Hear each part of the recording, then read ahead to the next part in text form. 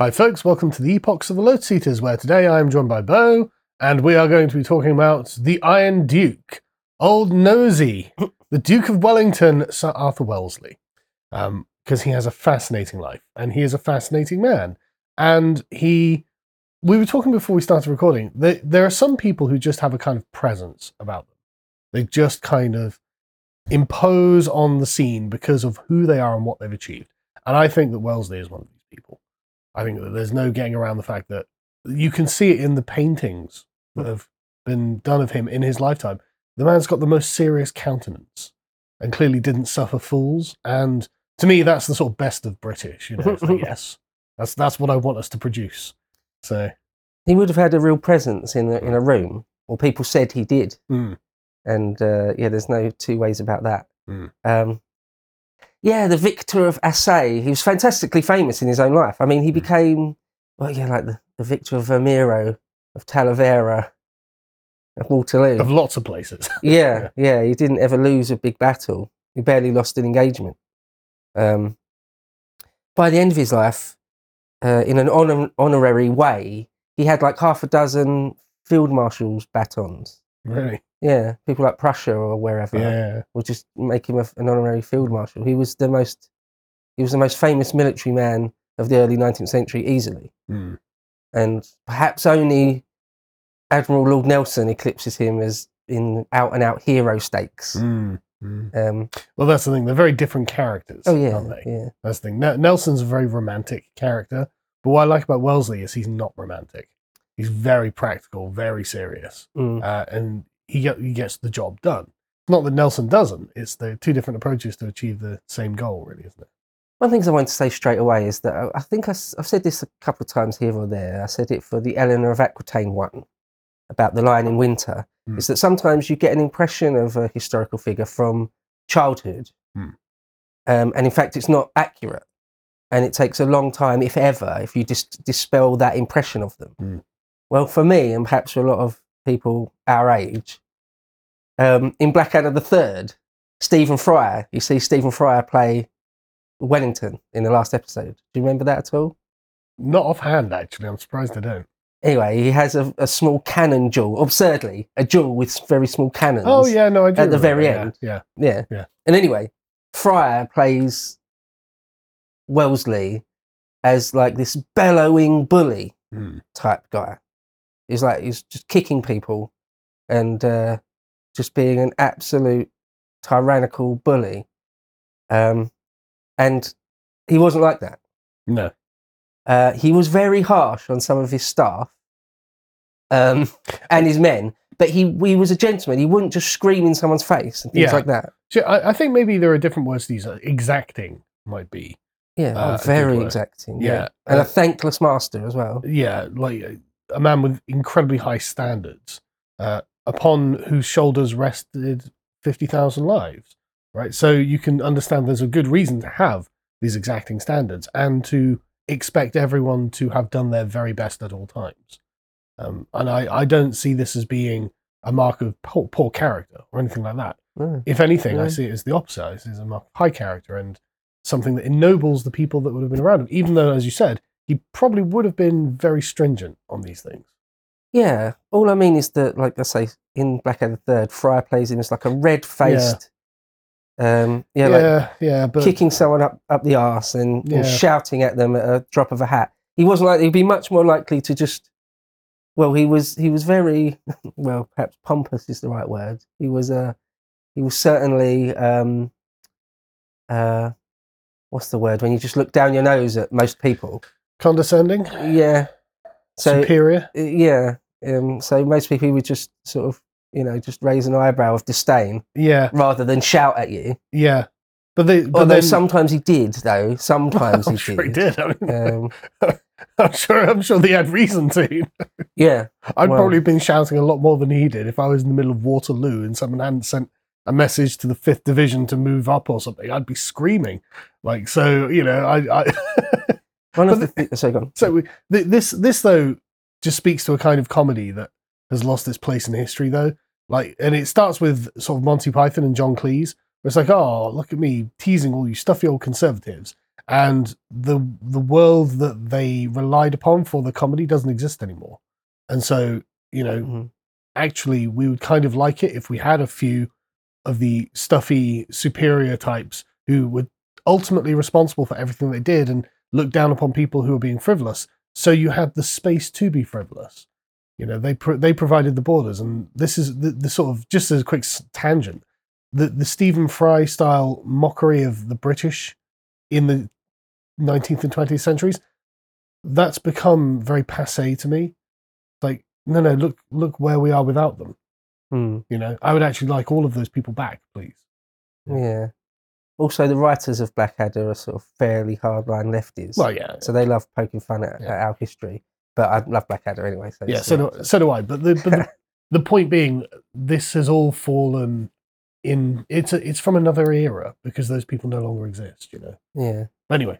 So another quick couple of notes to say about, just in general, about the character of Arthur Wellesley, or a quick thing to say about his name, whether it's Wellesley or Wellesley. Yeah. It can be both. So originally his family was Wesley. Right. And then they changed it to Wellesley. And then in his own lifetime, he changed it to Wellesley. Why? A few different reasons. Well, by the time he was ennobled, he became Wellington. Yeah. And his brother, his family were the Earls of Mornington. So, the spelling was not standardised even in the early 19th century. You could play fast and loose with spelling if you wanted to. No, that's a good point. It's only really quite modern where it's like, no, that's the one way you spell something, and anything else is just incorrect. It wasn't like that necessarily. No, that's a great point. I didn't even think about it. But yeah, so on his character, he was, as you say, sort of exacting. And so he would sort of just look down his nose at the normal men. And on his sort of middling to senior officer corps, he was very harsh and would sometimes actually bellow at them, but very rarely. He was certainly very harsh on them. But for his generals, he would never, ever berate them at all. If they did something really bad, he would just sort of maybe very, very mildly mention it whilst in mess. Yeah, and never remove them from command, or almost never, not never, but almost never. But this has got the air of your parents saying, "I'm not angry, I'm disappointed." Yeah, right. Yeah. Where it's like, oh, that's even worse. Plus, at least in the Peninsular War, he didn't have the power to remove generals. He'd have to send a letter to Horse Guards, and they'd have to formally do it. Right. Whereas with his captains and his colonels and his majors and things, he could move them around and replace them and things. So he's sometimes extremely harsh on them. But yeah, I've got a couple of quick notes just in general about him before we sort of start on his actual life. Okay. So, who's this guy who wrote this? Charles Esdale wrote an interesting introduction to the dispatches of the Duke of Wellington. So the Duke of Wellington didn't write an autobiography or keep a diary as such. He was a bit busy, I suppose. Yeah. But what he did do is write lots and lots of actual letters and military dispatches. And then they were nearly all saved. And there's thousands and thousands of them. Even a book that thick is only a tiny number of them. Were they published in newspapers or anything like that? Not at the time, but afterwards. No? Right. Yeah, so they were kept within the family. Right. And then like the second Duke or the third Duke, because the Duke of Wellington's family is still going now. But his son or grandson sort of published them all in the late 19th century, I believe. And anyway, they're sort of almost better than a diary. I bet. Because quite often it's a day-to-day thing, and you get a really good impression of the person. Also, at least after Waterloo, he was so unbelievably famous that anyone that came into contact with him sort of wrote about it or remembered it, and in their memoirs. So there's actually, even though he didn't keep a diary, loads of material on him. And one of the things Sir Charles Oman talks about, next episode I'm going to read a few pages long quote from Oman about his character when at the beginning of the Peninsula, when he was about 40 years old. And that will go into great detail about the contradictions. That he was both sort of a perfect soldier, a perfect servant to the crown in some ways, but in other ways, unbelievably cold, and he was pretty horrible to his wife, and all sorts of things. But what Charles Oman says, writing at the very beginning of the 20th century, the very, very end of the 19th century, he says that until that point, no one ever criticised him, basically. It was just not done if you wrote a history of him or a biography of him. You just omitted the defaults of his character because he was so famous. He was such a hero. It's like, you know, writing something about Nelson and saying, actually, he was a bit of a dick. You know, you just don't do it. You just don't do that. Yeah. And that's not the case. Everyone loved Nelson. But the thing with Wellesley is that you just... it took almost 100 years, or, 50 years anyway, from his death, to before anyone would sort of start being completely honest about him. But that does go to show the amount of presence that the man contained, though, right? If you've got a kind of charisma that can make people want to not say bad things about you after your death for 50 or 100 years, then you must have been a very impressive person, whatever your defects. Speaks volumes. I mean, he was sort of course, there's a lot more to Napoleon Bonaparte's story, but in a way, you can sort of argue that it was Wellington that beat him. The Peninsular War, along with the Russian campaigns, broke Napoleon's back, and then it was Wellington at Waterloo that finally defeated him. So, and quite often in wars, it's the ending that people remember most. Yeah. So it's like, he saved us from the Corsican monster. He saved us from the little French tyrant. Well, in a way, I don't see how he that's saved wrong. Europe. He saved the world. That's not necessarily wrong, though. Yeah, right. Yeah. If they'd lost at Waterloo, it's entirely possible that Napoleon could have recovered his strength. Maybe. Who knows how it would have gone? You know? Yeah, who knows? He had 100,000, Frenchmen at his back. Napoleon can do a lot with that. So, who knows? Yeah, who knows? It's entirely possible that, they did save Europe. So, one thing I mentioned to you before, and I think we was talking completely differently. It was on a completely different subject. I think maybe it was something with Stelios about the Roman Empire. And we were talking about there's sort of a couple of ways you can be a commander-in-chief in the field. One, you can sort of delegate things, nearly everything, to your generals or your sort of senior colonels and say, look, this is our general plan. Go get it done. I have full faith in you. Or you can micromanage every single thing they do and don't allow them to really think for themselves ever. There's two ends of the spectrum there. So Wellington was right at that end of the spectrum, like a really, really extreme example of that. Say, no, don't do anything without my orders. Right. And he micromanaged everything. So I've got a couple of quotes here. Arthur said this himself. This is him speaking. Nobody in the British Army ever reads a regulation or an order as if it were to be a guide to his conduct, or in any other manner than an amusing novel. And the consequences is that when complicated arrangements are to be carried into execution, every gentleman proceeds according to his fancy. That must have been frustrating for him. The thing was, that's an exaggeration. Yeah. But that's how he felt. Yeah. You can tell he's like, no, I gave you specific and clear instructions to go to this hill and do whatever, and you didn't because you felt like you didn't want to. Yeah. You can feel the frustration coming through that little passage there. Like, do you think you know better than me? Yeah. But it was taken to sort of extreme lengths. So there's one example in, again, The Peninsular War by Charles Oman, where someone really senior, Arthur Wellesley was sitting down for a portrait by Goya, and one of his senior, it was someone, I don't think he was a general, but one of his senior colonels came in, and he had to take his initiative and retreat his men from one town to another to prevent being cut off. A few thousand guys being cut off. It was absolutely the correct thing to do. 100% the correct thing to do. And it's one of the very few examples where Wellington went mad at him, shouted at him, said, who controls the army, you or me? And the guy was like, but I just saved a few thousand guys. Yeah. And a few weeks or even a few months later, at a dinner party or something, the same colonel came up to Wellington. I'll just call him Wellington, even though he went until much later. Sure. And said, "Do you remember when you chewed me out the other day for something that was obviously the correct thing to do?" And Wellington was like, "Yeah, all right, it was the right thing to do, but it was just luck that it turned out to be the right thing to do. Don't ever do anything like that again." Thanks, Arthur. So I've heard him described more than once as a thankless master, and that is exactly what it is. Sounds about right, yeah. And he didn't really have any close friends particularly.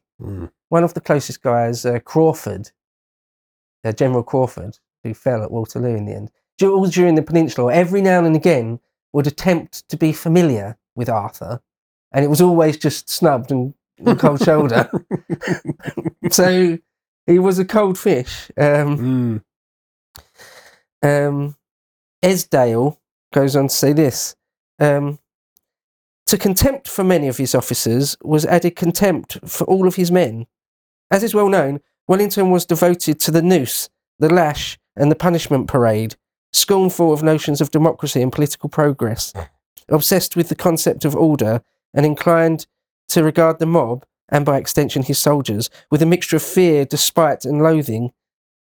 Something that is all too typical here, being his description of the raw material of his British troops as the scum of the earth. Whilst the remark may well have been qualified by the admission that service in the army had in the end made them, quote, fine fellows, nothing can hide the prejudice in respect of the lower classes that it reveals. Under Wellington, indeed, few members of the rank and file could expect much in the way of reward. Recommending deserving sergeants for a commission was not unknown to him. In fact, he did so on a number of occasions when he wished to grant a mark of favour to regiments that had particularly distinguished themselves in one battle or another. But he did not like the idea and was famously inclined to caution against it on the grounds that the men concerned were unable to fit in with society in which they found themselves and ended up ruining themselves by turning to drink.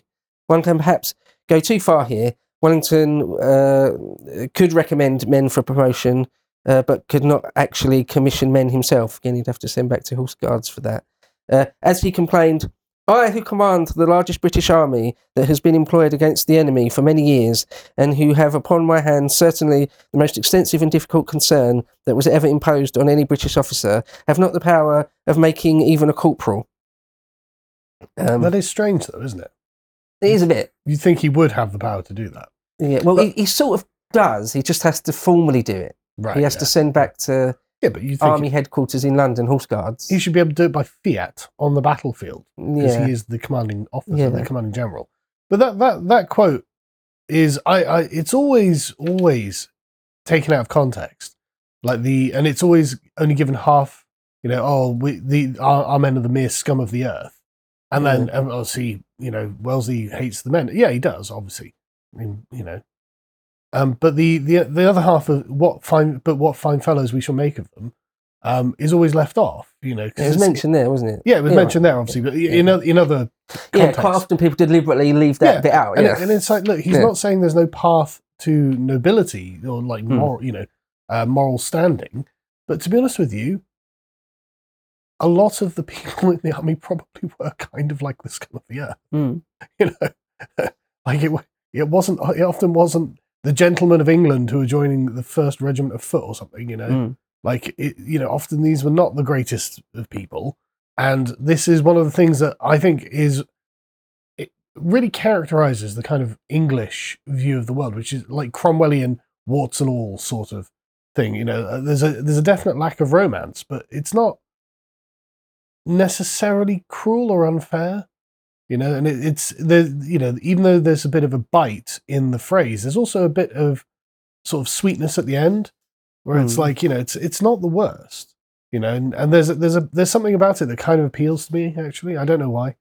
So a few things on that. One, sometimes convicts were given a choice: it's deportation to Australia, or you can join the army. Yeah. So you get a lot of really dodgy characters, but also, quite often, younger people would join up out of genuine patriotism. There was even quite a strong Christian religious thing that people would join up for king and country, God, king and country, and that they were the opposite of convict types. They were extremely good and moral. But although that quote about the scum of the earth, he actually qualified it by saying, but we sort of turn them into good men. There's also loads of other quotes in life where he says, no, they're all drunkards. They joined. There's one quote he said much later in life, because he was only, in his 40s or 50 odd after Waterloo, and he went on to live for many, many more years. He lived to be really old. And so there's decades more of people just asking him things all the time. And anyway, there's quite a few quotes later in life where he said, no, they all join up for rum. They're all drunkards and they only join for rum, and that's it. People are like waiting for him to qualify it. And he doesn't. The thing is, right, there's probably some truth to that. Maybe. You know, I'm just saying that it's probably not entirely inaccurate that a lot of them do drink a lot. Yeah. And if half your army's made up of convicts, you're probably like, yeah, well, you know, I can see how the perception is not exactly the best guys. And it mentioned there that he sort of liked the noose and the lash. No, I agree with that. I would say extremely so. Right. Even by the early 19th century standards, where life is pretty damn harsh. Even so, it's almost medieval sometimes. So like sometimes you'd be ordered to have like 200 or 500 lashes, which is death. 500 it's death. And the order would be that after the man has passed out and or died, you keep lashing him until they're all done. So you're literally flaying a dead body. Got a job to do, Beau. 200 lashes is 200 lashes. Now, there's a few times where the British Army is actually, in the scheme of things, very, very good for this, but there are still some examples when we did it. When we get into a town after a long, particularly bloody siege, they go berserk. Yeah. Pillaging, raping, murdering, all sorts of things.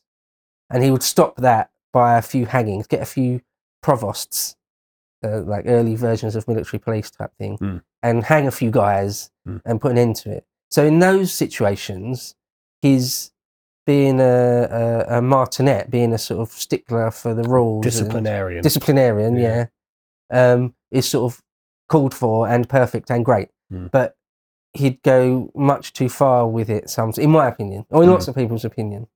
But, well, he did what he did, but it's still sometimes sort of crazily, like medieval level harshness. But, yeah, to keep an army in check, there's... Gotta do it. Yeah. Another quick quote here. This is from Charles Oman, actually. He said, it is certain that Wellington never trained a general who proved himself a first-rate exponent of the art of war, but this system was not calculated to foster initiative or self-reliance upon his lieutenants. Given the quality of some of Wellington's generals, this is understandable enough, because some were great and many weren't. So some bought their commissions, right? Yeah, because they weren't exactly talented. You can only buy so far, but you can buy really high up. But you can't buy an actual generalship. Nonetheless, at that point, well, just their nepotism takes over anyway. If the pool of options are from 50 guys who have all bought their commissions to lieutenant or whatever, okay, I'm going to have to pick the best of them. But yeah. So he had a handful of great guys by the Peninsular War. I mentioned Crawford, Daddy Hill. There's loads of them actually. But he also was sort of lumbered with a good handful of pretty much inept. Yeah. Like someone's cousin. Is it Sharp or something like that you get to see? There's a scene of that. Yeah. I think it's in Sharp, isn't it? Where he's dealing with like idiot dandies. Simonson. Yeah. So I remember enjoying that a lot, and really, feeling, how he's surrounded by idiots. No, I'm not surrounded by idiots, but like I can imagine being in a position where you don't get to pick the people you want to be with you. Then that could be very frustrating. I love Bernard Cornwell's Sharp series. I've read all the books, and some of them many more than one time. And I love the TV adaptations with Sean Bean as Sharp. And that is probably the best scene in it all, when Wellington chews out Simonson. Simmons or Simonson? I can't remember. I can't remember. But it's great. Yeah. I haven't thought about that scene for years, and it was just instantly brought to mind. But Oman went on, but it cannot be felt that his own attitude contributed greatly to this problem. To quote the cavalry brigadier, Robert Long, "A great deal of mischief arises from the absurd mystery and secrecy observed upon occasions which produce considerable embarrassment to executive officers without a corresponding advantage to the service." So not only did he not want men, senior officers, acting on their own initiative, he wouldn't even tell them what they were doing in the field, what the grand idea was. Right, It's just go here and do that. Yeah. Don't worry about anything. Don't even ask me what anything else is. It's secret. That same officer, Robert Long, cavalry officer, said, "To ask where to go or to halt is high treason. Consequently, your ignorance upon these subjects prevents your taking such steps as might anticipate embarrassment of various descriptions. If general officers are not entitled to some degree of confidence, they are and must be ciphers in the army." He just wanted you to be a robot. Yeah, I was going to say, right, it really sounds like Wellington just wants to be playing Rome Total War. That's what it really sounds like. Go here and do this and don't do anything else. Literally, I'll command that, and then we'll get the victory. What's a little bit annoying is that when he was a junior officer, he wouldn't accept that. He was always trying to use his own initiative. Yeah. Always. Yeah. So there is hypocrisy there. But I mean, it's also kind of weird because you'd think that, okay, so I've got a couple of smart guys. They can see things on the ground I can't see. They're aware of things I'm not aware of. Like the guy who just saved 2,000 men. I'd reward good initiative for, valiant service. But Very occasionally he would, like Crawford and Hill, in the Peninsular War, he would give some leeway to, but nearly always not.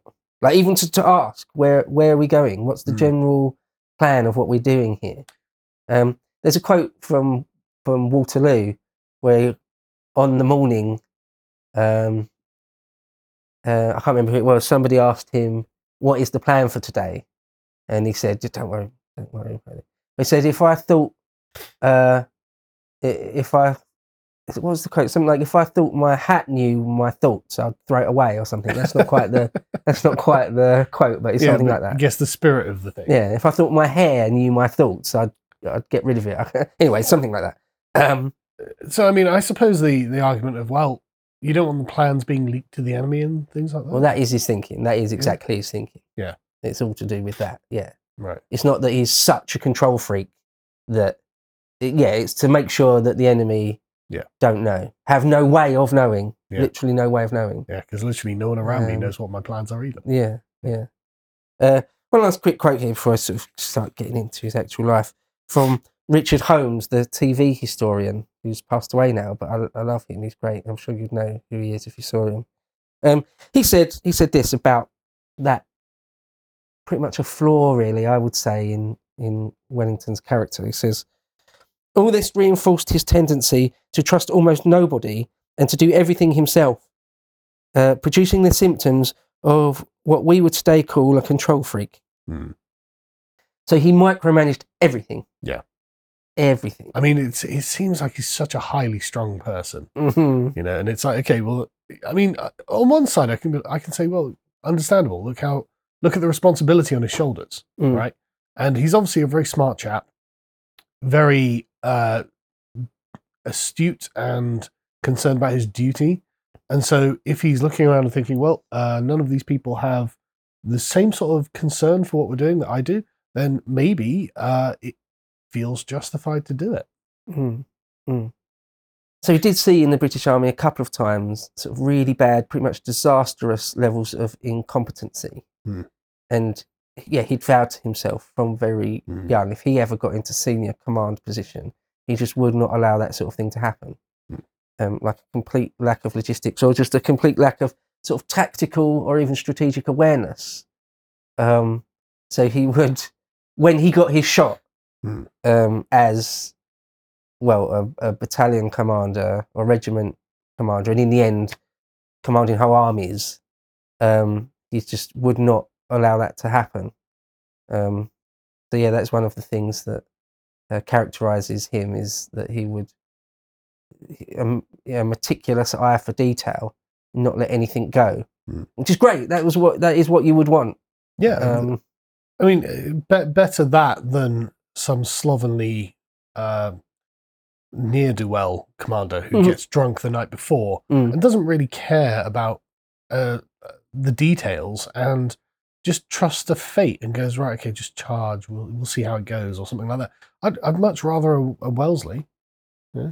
To watch the full video, please become a premium member at lotuseaters.com.